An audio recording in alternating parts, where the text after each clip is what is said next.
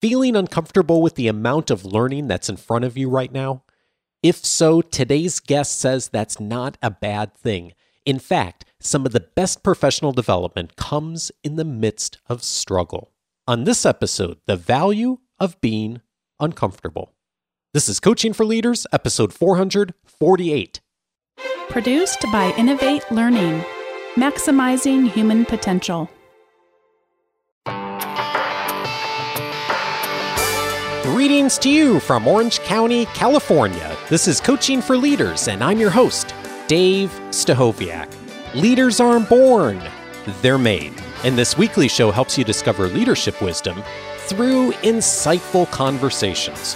One of the principles of learning that I've not been able to get around is how learning and professional development makes us uncomfortable. I wish there was a way around it, but I haven't found one yet, and I haven't found anyone else who's found it yet either.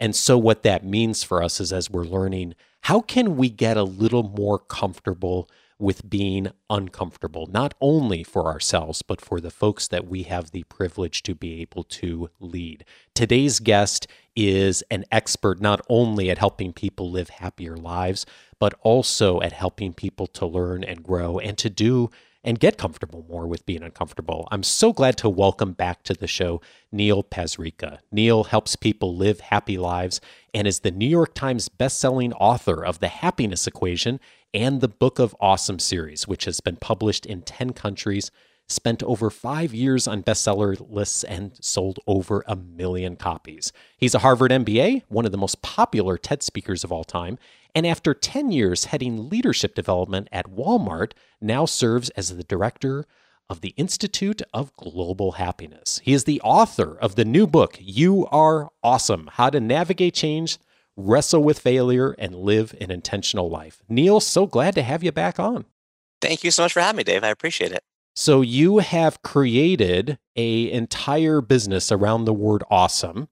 I am from California, and so I use awesome as part of my language every day. And we even have a stuffed animal in our house named Awesome Coyote. So I'm thinking between those three, we should pretty much cover the gamut on everything we need to discuss today, right? You're making me laugh because if you go on Urban Dictionary, the definition of awesome is what Americans use to describe everything.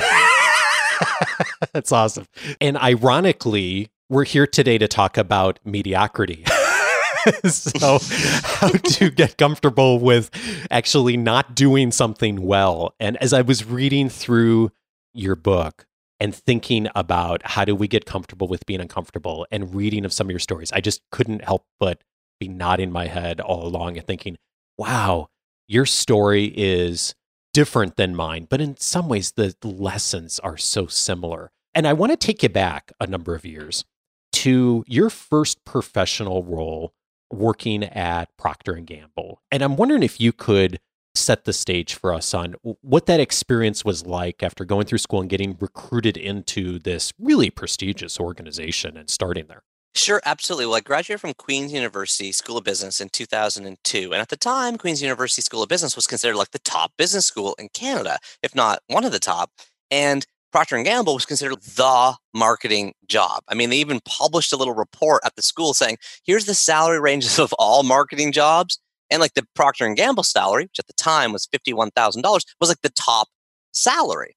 And so when I jumped through all the hurdles of the math test, the English test, the first round interviews, the second round interviews, got sent to the head office and panel interviews. When I finally got this offer, I was like, man, I felt like Charlie Bucket winning like the golden ticket, and Charlie and the Chocolate Factory. I was like, oh my gosh, they're going to give me $2,000 worth of massages a year, and I'm going to have 4 weeks vacation. I can get my teeth like covered in gold plates on the company. I'm like, I mean, literally my first day, Dave, you aren't going to believe this. They had 2 ergonomists. Like, that's a word I never heard before. Like 2 people in smocks come over to my desk and evaluate how I'm sitting and set me up with better footstools and show me a phone number. I could literally press a button on my phone. It would call like a central services department in Costa Rica, which could then tilt and angle like the heating and cooling events above my station so I could be more comfortable while I worked. Wow. Oh my gosh. Yeah, it was like, again, I felt like Charlie Bucket. And so here I am, had a little bit of swagger coming in this job. And I start the job, and the big, gigantic takeaway was I was horrible at it.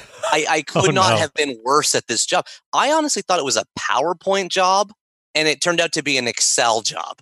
I was this creative guy. Like, I was on the school newspaper. I came up with cool posters for marketing. And I get there and they're like, yeah, you're going to have to crunch this 10,000 row spreadsheet and do a pricing analysis on whether we should increase the cost of mascara by like 2% next year by analyzing trucking, gasoline, and a million other variables. And I was like, my eyes went crossed. Like, I couldn't understand this stuff. This is way beyond me. And so I stunk at the job, Dave. I was horrible at it. And then, of course, as an overachiever, I don't know if you know this famous study from Mzuzi University over in Malawi, but this researcher named Marisa Mawali looked at how people feel when they fail. They separated between people that are low and high achieving adolescents. Well, guess what? If you're a high achiever, and I think you are, and I think I am, then you think it's on me. If I'm failing, that's my fault. I can do better. Yeah, it's great that we have this sort of strong mental kind of guide. But at the same time, we then think it's all our fault. And low achievers are more likely to think, oh, maybe it's the system. Maybe I wasn't set up to succeed. Maybe there's a factor beyond my control. And as our economy gets tighter, more and more of us are in that first camp where we think it's all on me. So I felt terrible. I was working late. I started coming in on weekends. I start grinding my teeth. I need to get like a mouth guard because I'm so stressed. I mean, this is the equivalent of trying to kick your arms and legs faster to go faster in the swimming pool. You know what I mean? Like, I was just flailing. And as this is happening, and I'm getting more and more stressed, and I'm kind of walking out of meetings feeling like I didn't know my numbers and everything's going on, I actually say to myself, they're going to fire me. They actually came to me and said, this is just a few months into my job. So a few months into my first full-time job ever at this top company from this top business school that I felt great about. They come in and say, hi, Neil, we'd like to put you on a performance improvement plan. Oh, and no. I was like, what's that? And and they didn't say this, but my 10 years later paraphrase is, it's like saying, we'd like to fire you, but we don't have enough of a paper trail. Yeah. So let's build one together. It's true. It's true. You know what I'm saying? So it's like, why don't we write down all the stuff you suck at every time you suck at something? So then I'm like, I couldn't emotionally handle the idea that I was going to get fired. That was going to rattle and shake my high achieving identity so deeply that I then just went in and quit. Like, I could not handle it. So 9 months into the job, I gave them what I thought they wanted and I quit. And at that point, Dave, what happened in my head was I catastrophized it. I thought, if I can't work here, the best company with a great supportive culture and kind people and a lot of structure, then I can't really work anywhere. Maybe I'm no good at office jobs. And I thought, well, if I can't do marketing, that was like my best mark in business school. I certainly can't do things like finance and stuff. That's kind of way beyond me. So I guess I can't go in marketing again. And by the way, if I look for another job, they're just going to call these people. They're going to be like, wait a minute, you only lasted 9 months here? Can we give those guys a call? And those guys are going to say, this guy's horrible. I pictured the worst case scenario from a career standpoint. And of course, I also thought, I'm going to go bankrupt. I'm never going to make $1. I'm going to, my life is over as like a working person. And that is what I call pointing the spotlight straight at yourself. It's a tendency many of us have, especially high achievers, like the folks listening to your podcast. And we have a tendency to think it's all about me and I'm terrible. You're right. I didn't see it then, and I wouldn't see it for at least 10 years. But the failure at P&G helped me to get more comfortable with being uncomfortable. What was that experience like? Well, unfortunately for me, I was a very low resilient person. Okay. So part of the reason I wrote this entirely new book, You Are Awesome, all about resilience, is because I identified on myself as like, this is something I don't have. Like most of us these days, we grew up without famines or wars or any sort of form of great, gigantic societal stress. We typically get gold stars, participation ribbons. Cars drive us home with the press of a button. There's takeout waiting on our front porch. Our phones entertain us. We live in we live by any metric, the most abundant society ever. But the side effect of that is that we no longer have the tools to handle failure.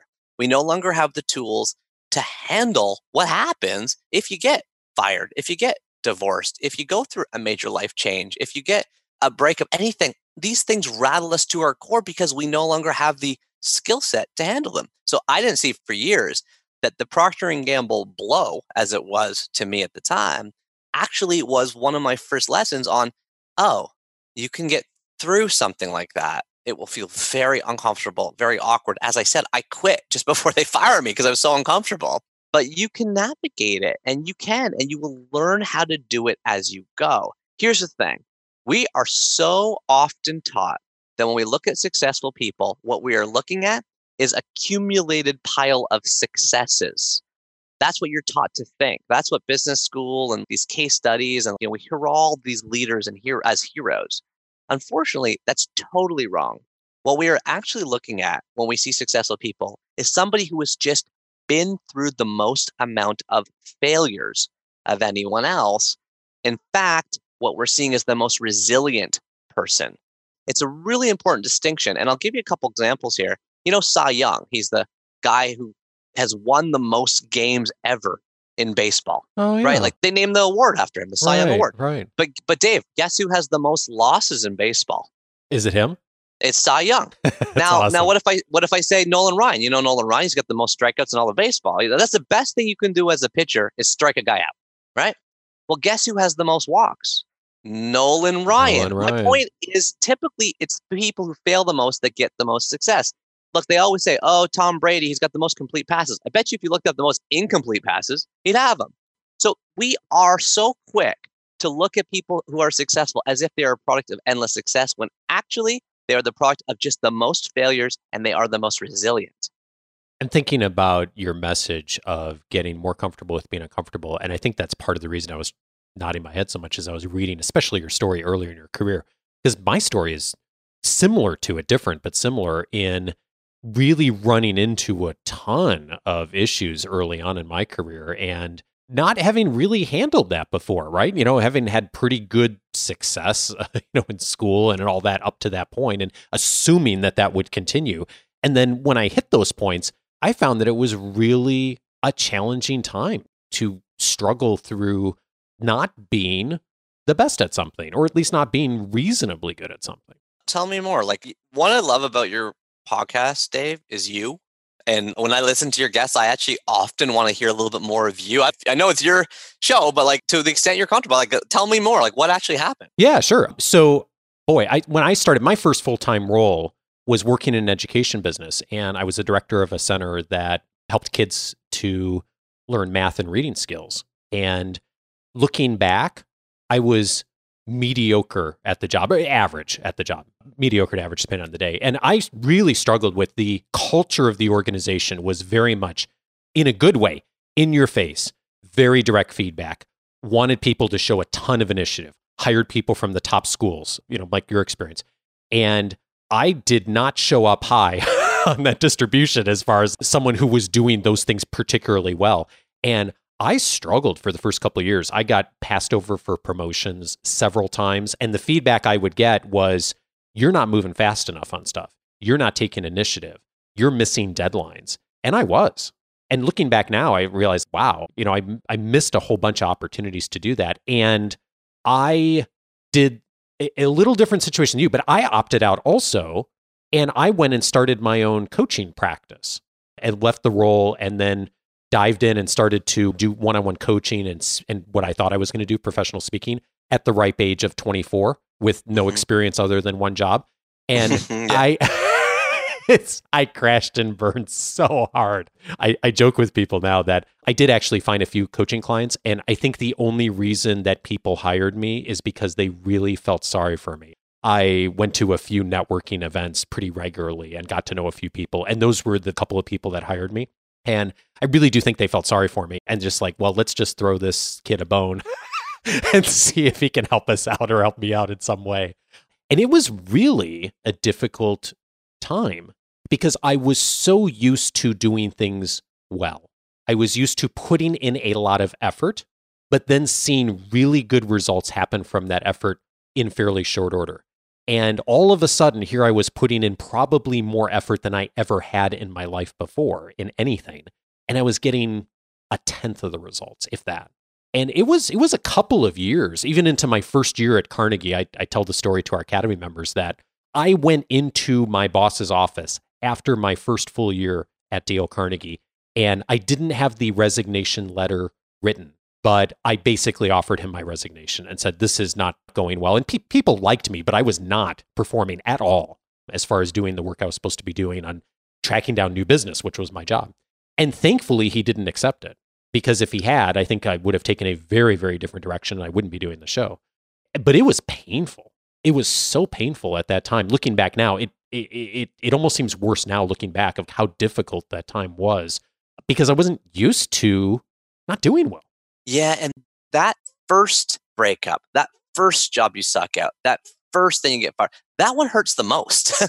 Because there's this other study, it's come out from Thomas Curran. He's this professor at the University of Bath. And the name of the study is called Perfectionism is Increasing Over Time, which means that recent generations of young people perceive that others are more demanding of them, they are more demanding of others, and they are more demanding of themselves than ever before. This capitalistic shrink wrap that we've got squeezed over everything makes us demand so much of ourselves. And then when we fall, or when we slip, when we crack, it's like a further fall. Like we're falling from a taller cliff in a sense. And so the problem, I think, honestly, Dave, and I think it sounds like it happened both for you and me, is there's something called the spotlight effect. So just quickly for listeners, and some of you may have heard of this before, some of you may have not. I had not heard about this until I'm researching resilience to write this book, and I come across this amazing, interesting term. It's come out in the year 2000. Okay, the journal that it publishes called Current Directions in Psychological Science. This is two guys, Thomas Gilovich and Kenneth Savitsky. They coined this new term called the spotlight effect. Well, what is that? It is the feeling, and I think we can all relate to this, that we are being noticed, watched, observed, and even judged much more than we really are. Meaning that because we are the centers of our own world, and by the way, the world makes us feel like we are the center, right? Like you got cameras on the front of your cell phone now. We post selfies all the time. We have our own reel, our own role, our own, everything's about us in our world. Our whole mirror of our cell phones is projecting back to us an image of ourselves at all times. Well, it turns out that because we think we're the center of that world, we think we're the center of everyone else's world too, but we're just not. So just so you know, the study is very interesting. They asked these Cornell students to estimate their own abilities in the eyes of others in physical appearance, athletic accomplishment, and how well they played a video game. Well, the participants, as you may or may not be surprised, constantly overestimated the extent in which their strengths and weaknesses would even be noticed by observers. We think everyone's staring like in a crowd around us, pointing and looking at us, when actually they're all just looking at their own cell phones. Yeah. Do you know what I mean? The problem is it's a dangerous projection to have because we overestimate how important what we're doing is all the time. If you go through a failure, you know what? No one at Procter & Gamble probably even remembers I worked there. Here I am 10 years later talking about it, writing about it, like I'm processing it clearly. It's a chapter in my new book. But here, if I go back to that office and knock on the door, people are like, who's that? Like no one would even know who I was. Yeah. But it's a huge deal to me. And this is something we need to be aware of, because the question is what you're so worried about important to anyone else? Is it? Just ask yourself that question, because then you can relieve yourself of a lot of the stress if it's not. Yeah, this is a really helpful road to go down, because knowing our tendency on tending to put that spotlight on ourselves, one helpful thing we can do is to shift it a bit. Mm-hmm. What is useful when especially going through a situation like you went through early in your career, I went through a number of times in my career, for people who do this better, not necessarily well, but better, and are able to shift a bit, what do they do? Well, I write about 3 questions, Dave, that I ask myself whenever I'm going through something, and they really often help me zoom out of the problems, shift the spotlight a little bit, and they are these. Okay, here's the 3 questions. Number 1, will this matter on my deathbed? I gave a speech yesterday at a company called Shopify, which is a huge company up where I live in Toronto, Canada, right? And they're based in Ottawa. They have a big office in Toronto. And a woman came up to me afterwards and she said, Neil, I got a problem. I'm in HR. I send out these little meeting requests, and sometimes people respond or they don't respond, and I second guess myself. And did I word my invitation wrong, and why didn't anyone reply? Or maybe I should have rewritten the sentence. And I think about it all day. And it's just like a little meeting request to 6 people. And I said to her, are you getting outside enough? She's like, no, I'm here like around the clock. This is like my full-time life. And I was like, that's the problem. The question, will this matter on my deathbed, is simply just a helpful zoom out. And it could also be done by taking a nature walk at lunch, or gaining perspective on your role because you're, fully embroiled maybe in your side hustle for a while on the weekend. So you now see your work lens as like, oh, that's work from a little bit of a distance. What are you doing to zoom out? Okay, the deathbed question helps me because I'm just well aware of these big regrets of the dying. It's a really famous viral article that's like, I regret that I didn't let myself be happier. I regret that I didn't keep touch with my friends. So those are the things people actually worry about. Nobody worries about whether you sent out a survey email and if you got the wording wrong. So that's why it's just a helpful zoom up, because so often you're like, that's just not a big deal, and it won't be a big deal at the end of my life. So why is it today? The second question is, can I do something about this? This is very important. So often we over stress about things we cannot control. And the reason this is a good question is because you ask yourself this question, can I do something about it? And the beautiful thing is, if you can't, well, that's like Parkinson's law, right? You don't have any choice, so you therefore can't do anything. So you're relieved of the obligation of even worrying about it. And the beautiful thing is, if you can do something about it, then that means you can do something about it. That means you can fix it. That means you can improve it. That means it will also be solved as well. So that question, can I do something about it, is really helpful. It just, again, isn't just a little mental way to shift the spotlight and see what you're doing in a new light. And the third question I ask myself is a little bit meta, but it is this a story I'm telling myself? So often our human tendency is to lacquer on to any core objective truth a story. So for example, you fail a biology test.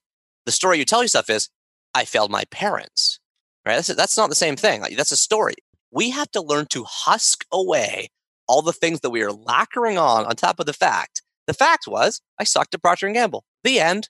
It did not mean I sucked at marketing. I sucked at office jobs. Certainly, I was the director of leadership development at Walmart just a few years later. Like, I did great at the next job. But at the time, I was telling myself all kinds of stories. I even told myself the story, I'm never going to get married because of my best chance for meeting my future spouse lies right here in this like young kind of atmosphere of people my own age and my own background. Like what a horrible story to tell myself, that I'm now going to be single and destitute forever because I suddenly got fired from my job. But this is what we do. We amplify things rather than minimize them.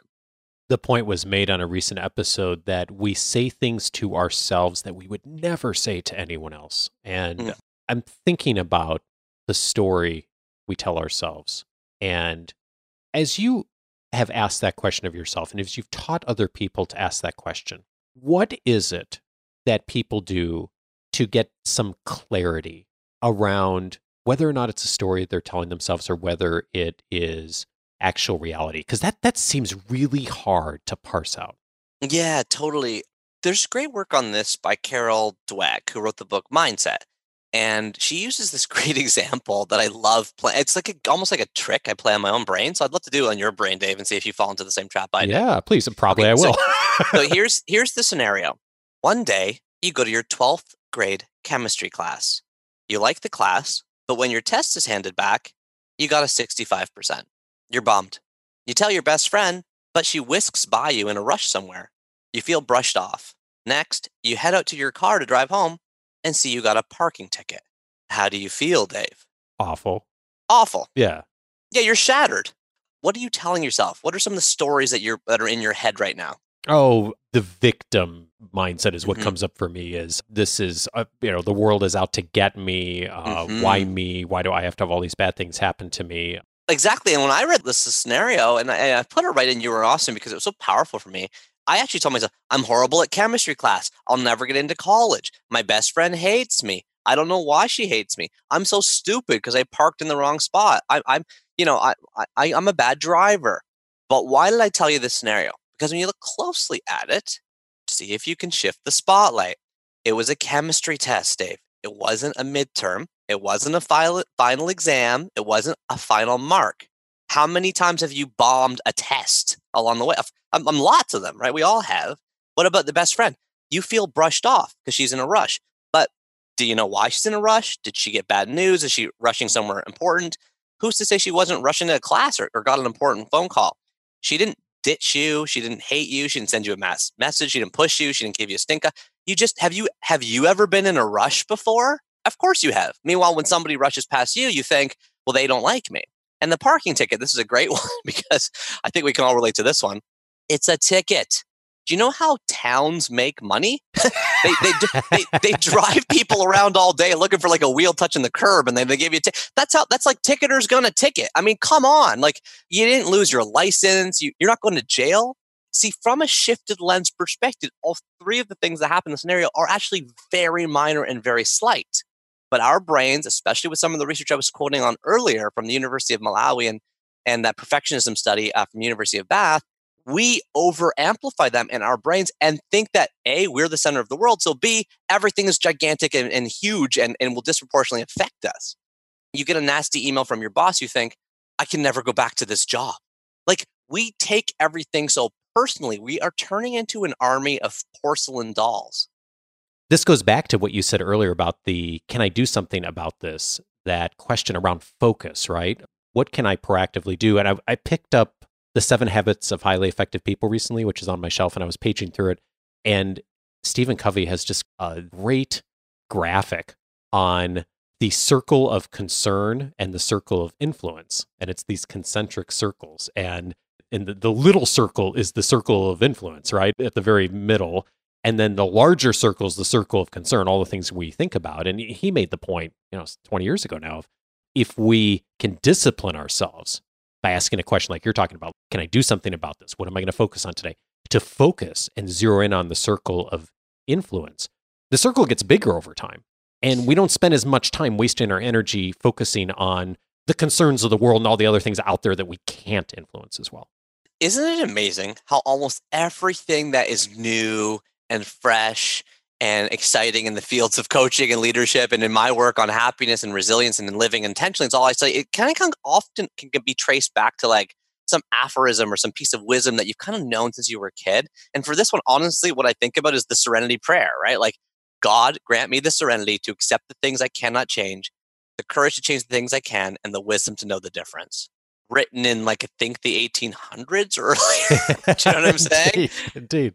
James Mattis was on the show recently, and he made the point of history shows that there's nothing new under the sun. There's so many lessons we can continue to pull from folks. But we have to keep learning them until we learn them. Exactly. So I think this brings me back to where we started, which is getting comfortable with being uncomfortable. Are you comfortable with being uncomfortable? So I worked a decade at Walmart, and I mentioned that to just mention to people that I had a salary, I had benefits, I had an office, somebody fixed my computer if it was broken. If I didn't go to work, the company still moved forward. And when I went to the dentist, somebody else paid. Okay. Then I was really inspired by this Nassim Taleb quote that the 3 most addictive things in life are heroin, sugar, and a monthly paycheck. If you heard that before. And so I took my side hustle, which I'd had for 8 years on the side, which is, I think last time I talked to you, I was still working there. I had, I've been doing this writing thing, I'm doing the speaking thing. And I was like, I'm going to make the leap. And you know what happened when I made the leap? I was extremely uncomfortable. Nobody paid for my dentist bill. Nobody fixed my computers. When I was sick, nothing moved forward. Often nothing got done. I'm just saying, like, it was horribly uncomfortable. And I'm like in my late 30s at this time. And I thought to myself, wait a minute, didn't I get comfortable feeling uncomfortable already? I thought I was already comfortable. It's like what we just said a minute ago. You have to keep learning it until you learn it. These things are a practice. They're like yoga. The goal isn't to be perfect, it's to be a little bit better than before. So to answer your question, I'm a lot more comfortable than I used to be, but I'm sure the next time I get a big jolt, and I'm sure I will have many, I will again feel very uncomfortable. I will just learn how to navigate through it a little bit faster, a little bit quicker, and with a little bit more confidence. I was thinking about that for myself too, and I don't think I'm comfortable with being uncomfortable. The way I think about it is I'm more used to being uncomfortable now. Does that sound weird? But no, it's an important nomenclature, like distinction. And early in my career, and even starting this show, like I've done enough things with mediocrity, not because I was aiming for mediocrity, but because I was not good at it yet, for long enough that doesn't feel as weird as it used to feel. It used to feel really weird when I'd nail something. I think I nail something and I'd end up with like an A- or like, not quite there.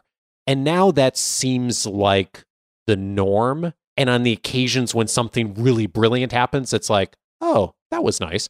And I feel like my thinking has changed on it over the years just because of life experience. I mean, what doesn't kill you makes you stronger. with age comes wisdom. And as we go forward, we're all just trying to, I mean, that's, I think, why you do the show. And I think that's why people listen is we are just trying to kind of pan for gold, collect little morsels of wisdom along the way to make our journey a little bit better. So the book is You Are Awesome: How to Navigate Change, Wrestle with Failure, and Live an Intentional Life. So we're going to be linking up to the book in this week's weekly leadership guide. We're going to send folks to your blog, Neil, which is fabulous, so for wisdom on this. Before I let you go, I'm curious, as you've been going around the world and teaching people about resilience and going through this writing and this research over the last couple of years, and also with the eye to so much of the work you do on happiness, what have you changed your mind on in the last few years? The biggest thing is honestly that there is no right way to do it. There is no right way to do anything. I grew up in an East Indian culture. You're supposed to kind of study hard, get good grades, and hopefully become a doctor. You know what I mean? And so from that, at least get a job, at least go to school, at least. But the thing is, Dave, there's no right way to do it. There isn't. No matter who you are, you live for an average of 30,000 days. Life is tiny and short and fleeting, and we are never as young as we are right now. So the best thing we can do is just simply follow our hearts, do what we love, pursue our passions, and create our art as however we define it as best as we can. That's been something that's been hard for me to kind of get rid of off the shell, the cultural shell, maybe the sort of traditions I grew up in. But it's super important for me to kind of learn and keep remembering that there's just no right way to do it. So the important thing is to just do it your way. Neil Pasricha, you, sir, are awesome. Thanks for your time. Thanks so much for having me.